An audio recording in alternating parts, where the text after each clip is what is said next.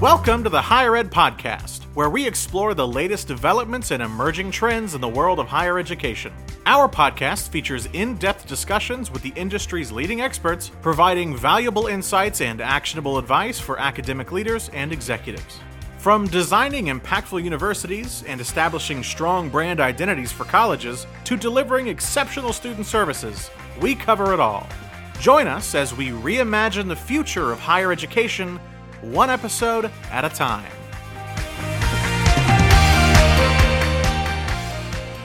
Welcome back to another episode of the Higher Ed Podcast. I'm your host, Kamar D. Jarnett, flying solo again today. Liz has just been vacationing, being all over the country, working as well. She'll be back. She's not going forever, but I'm holding down the fort solo. Got a great guest with us today, Geoffrey Roche. Really excited that you were able to make the podcast. Could you please introduce yourself to our audience, Jeff? Yeah, absolutely. And thanks for having me. So excited to be here. Geoffrey Roche. I actually hold two roles. One in the higher ed space. I serve as a industry lead advisor in the healthcare space for an organization called Core Education PBC. And then I also serve as the inaugural director of workforce development for Siemens Healthineers. And so have been blessed to have been in higher ed and in industry, and it's wonderful to be here with you. Wow, that's outstanding. Now, being as though we've worked in kind of both of those spaces, like how did you end up kind of in healthcare and education? Yeah.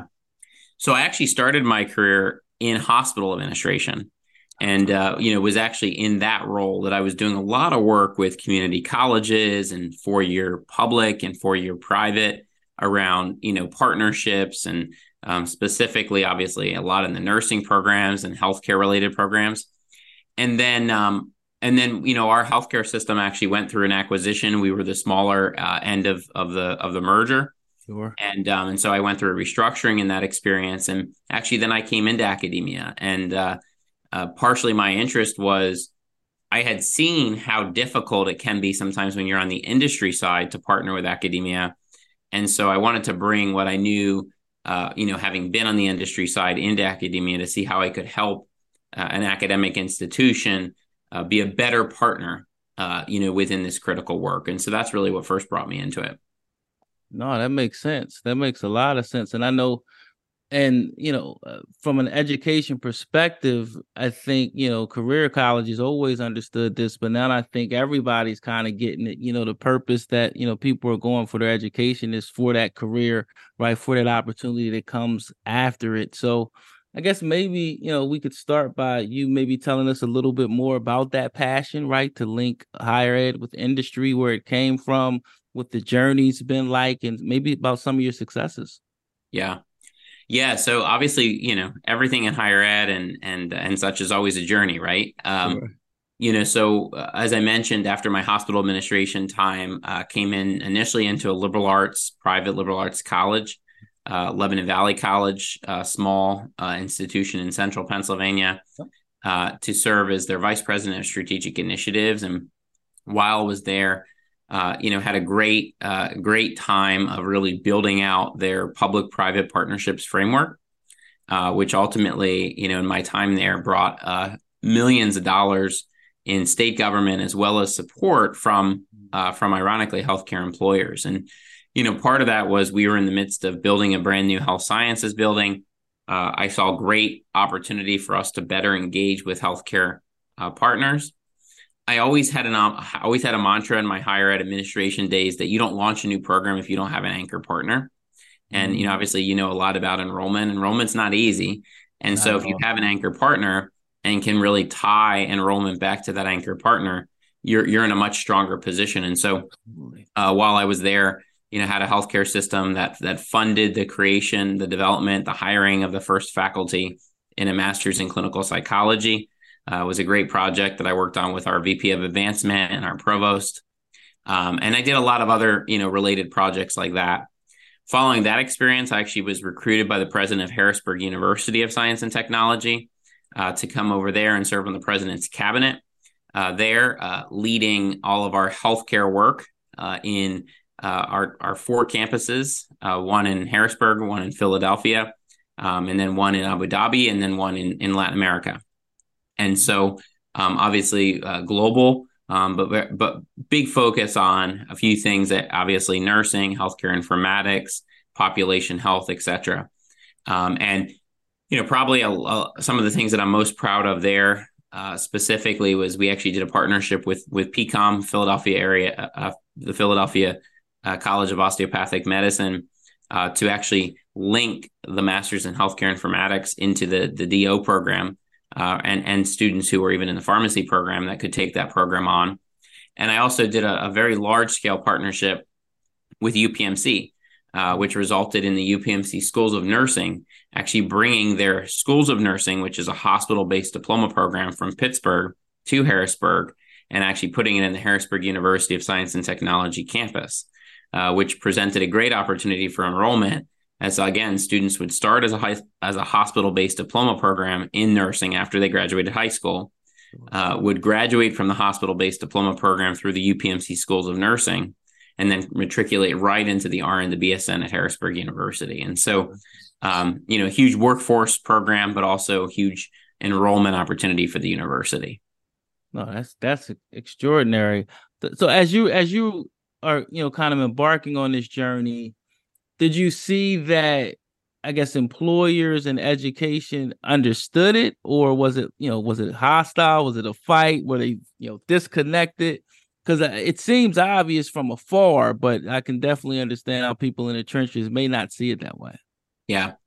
I think, again, I had been in their shoes, right? So I had walked, sort of walked the walk and talked the talk. So I understood what it was like to have been on the hospital side of these things. And so I always, I would say probably there was more of a struggle at times on the university and the college side than there was on the healthcare side, because in many ways I was saying to them, hey, look, we know you have these needs.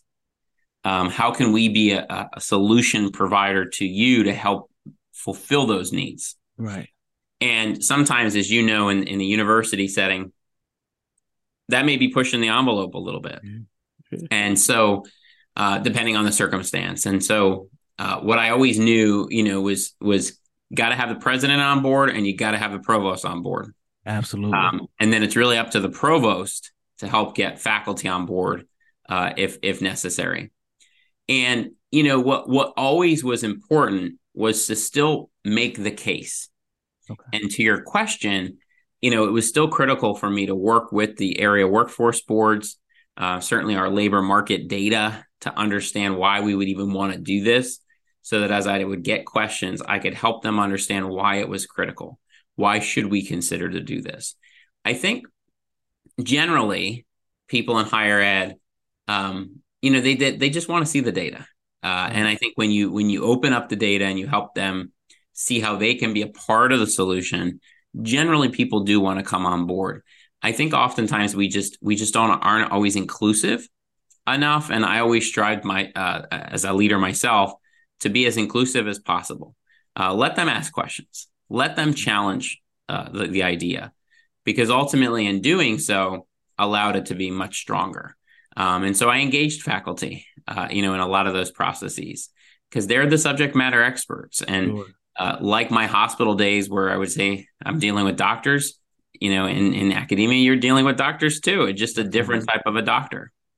That's a great point.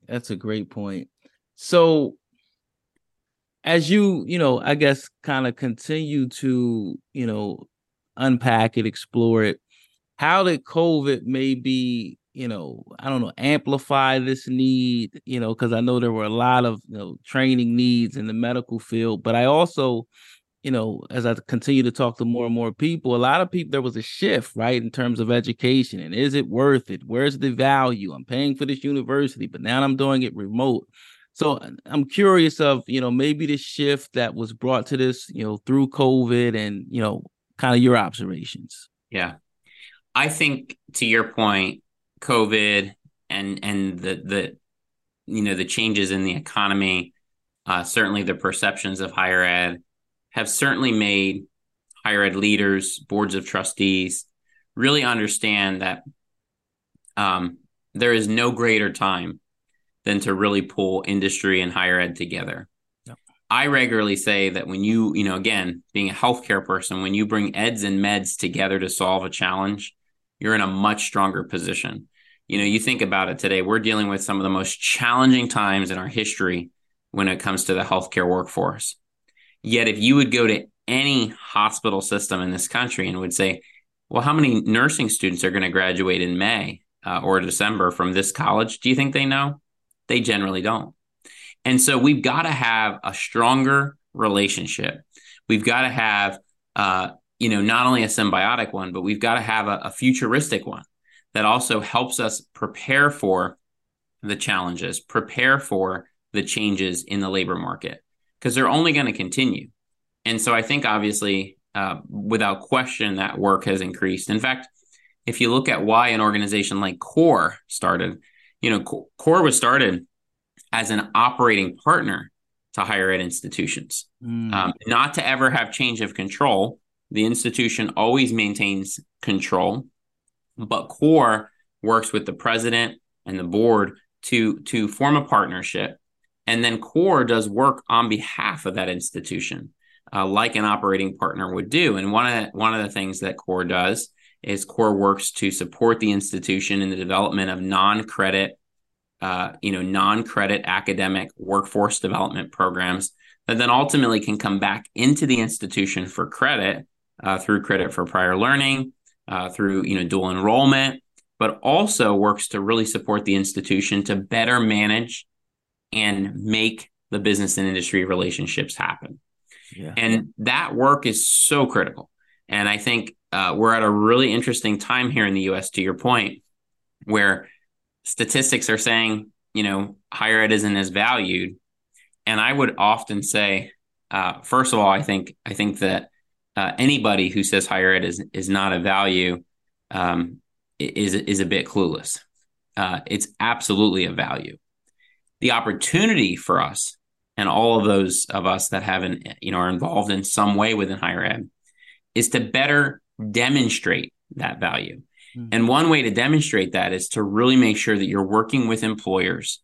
You're helping solve their labor challenges, their upskilling opportunities. And in doing so, the people of that organization are going to see that college is involved. And they're going to see that intentionality around helping solve an issue is clear. Are you struggling to scale your student prospects? Well, look no further than Engine Systems. Our BPO lead generation service is specifically designed to help you generate qualified student prospects, increase enrollments, and provide your team with a stress-free experience. Partnering with us is a breeze. We offer rapid deployment, a fixed cost structure, and seamless scalability that won't impact your internal systems. We take care of the entire prospect generation process, offer growth strategies and resources, and have a proven track record of delivering impressive results. But best of all, there are no costs unless a student is admitted. So why wait to become a leader in student recruitment? Contact us today to learn more about how we can help you scale your student prospects and achieve your enrollment goals. With Engine Systems, you've found your solution to student prospect scaling. Yeah, no, hearing you talk about it is like you really, from being on both sides, like you see how obvious the connection is. And it really is. It makes sense for both parties. So, having you kind of do that type of work, I think is extremely valuable.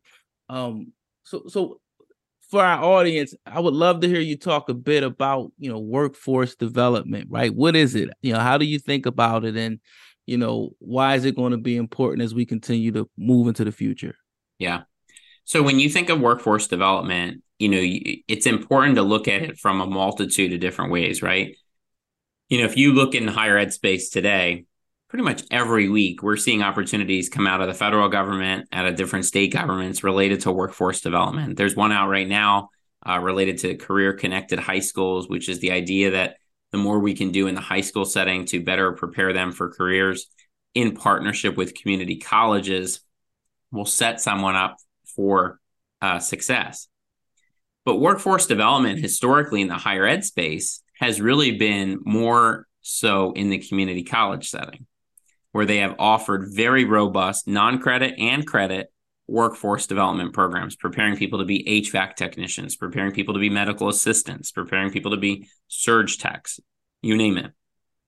There's also an opportunity in the 4-year public and private sector of higher ed to really, again, look at different workforce type of solutions that ultimately can drive impact to the region that they serve. It's also critical to look at it from the vantage point of every country, or not country, every state in the United States as a country has a workforce board, and usually they're regional. And these workforce boards are responsible for running a number of workforce-related programs. One, WIOA, the Workforce Innovation Opportunity Act, which is an act that's specifically designed to help individuals who qualify based on eligibility to take workforce development programs that will help them achieve their dreams. There's a youth WIOA program, and there's a whole host of other programs related to individuals that have been, that dealt with, being in prison, but then have been rehabilitated. And there's programs like that. And there's programs for moms, and there's programs for other individuals. All of these things can be tough to navigate. And again, that's where higher ed can be a player in this process to help individuals find their way, achieve their dreams. I will also say, though, what's really critical here, too, is, we have to understand that the journey of a student is very different, and it's always changing. And, when you look at it, there are so many roles that an individual can do with just an associate's degree. And I think rather than being so hung up on, well, we got to get them into a bachelor's, we need to be focused on, well, get them into that role and then have the employer invest in them to obtain that bachelor's. These are different times, and not everyone can afford that bachelor's degree, nor should we push them if they can't afford it.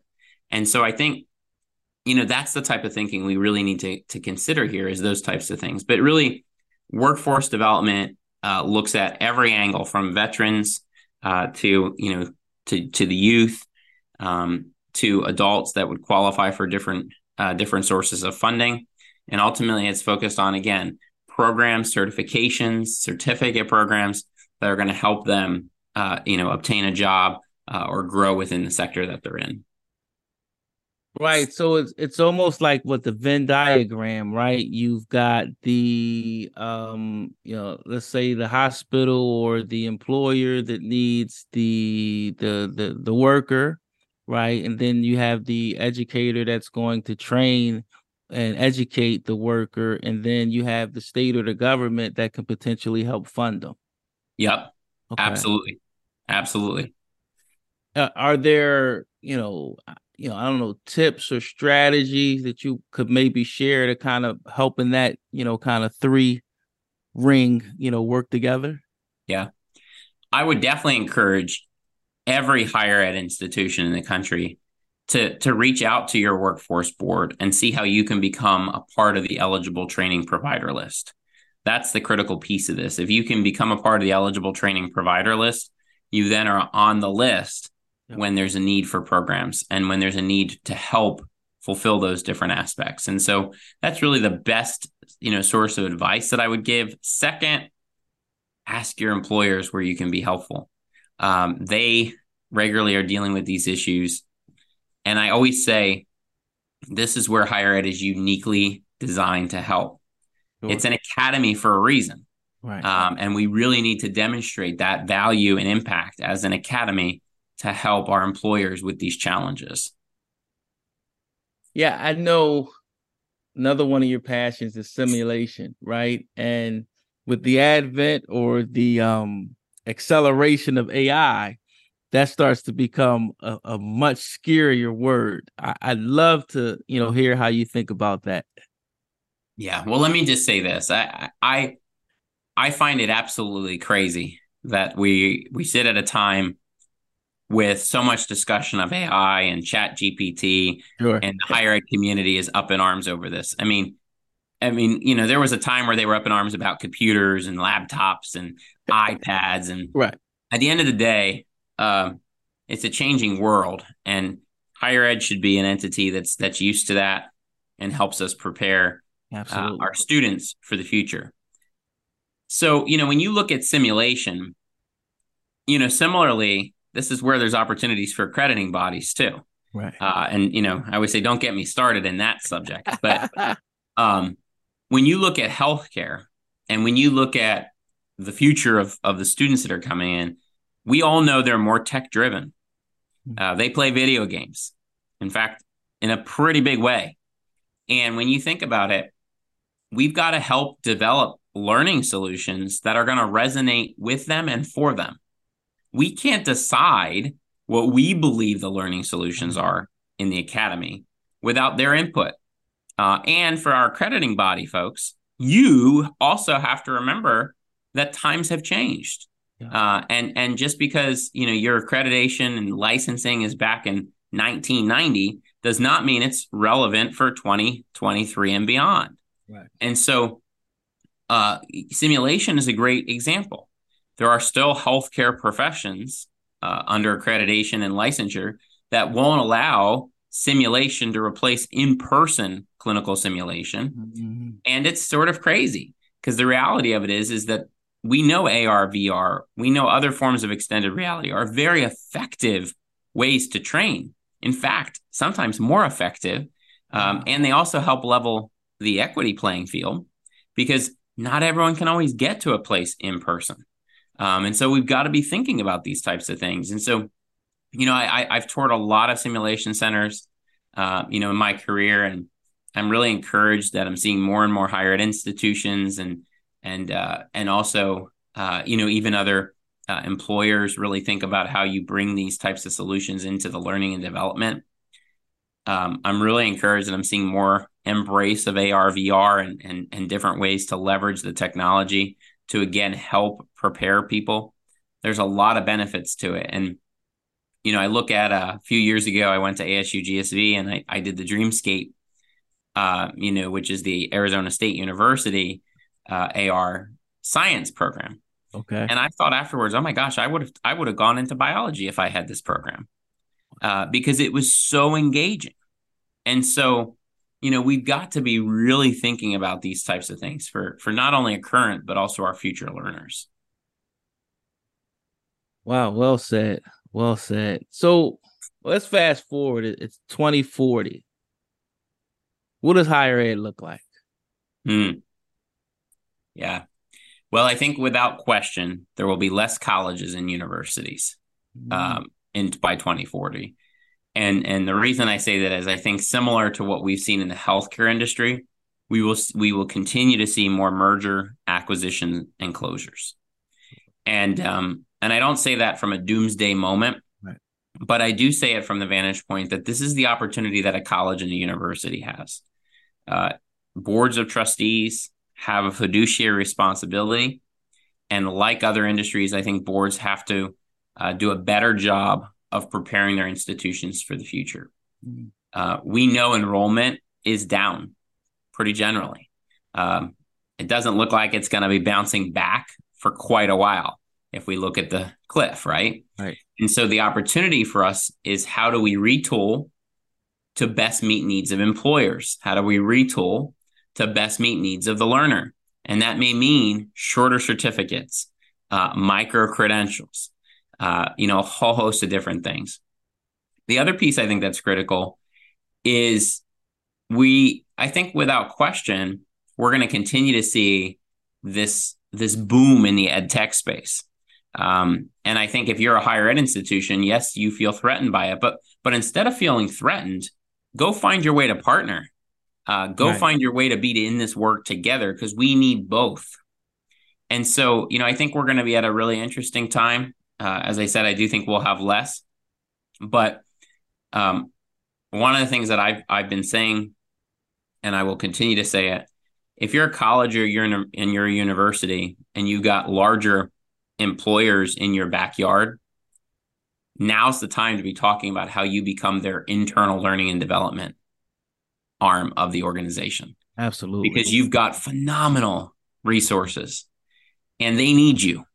And so instead of sitting back and just having an enrollment articulation, get strategic, get deliberate, and get intentional, and see how you can be a true valued partner to that employer. Awesome. I can't think of a better place to end it than right there. I really appreciate you. Any Instagram, LinkedIn, Facebook you want to share with our audience of where they can get in contact with you? Yeah. So feel free anytime, reach out on LinkedIn. That's where I'm most active among all those other social media aspects, but happy to connect anytime. Yeah. One of our mantras is higher ed needs an Elon Musk. But Geoffrey, I'll tell you, with your knowledge of, kind of all sides, you might be the Elon Musk for higher ed and bridging that gap to workforce development and just linking with industries. I think you dropped some great jewels for higher ed leaders that they should definitely heed and implement. I appreciate you. Enjoy the weekend. You too. Thank you very much for having me. Absolutely. Pleasure. Take care. Thanks for tuning in to the Higher Ed Podcast. To learn more about the topics covered in this episode, please visit engine.systems. Be sure to join us again next week and every week thereafter for more cutting-edge insights and practical advice to help you stay ahead in the dynamic world of higher education.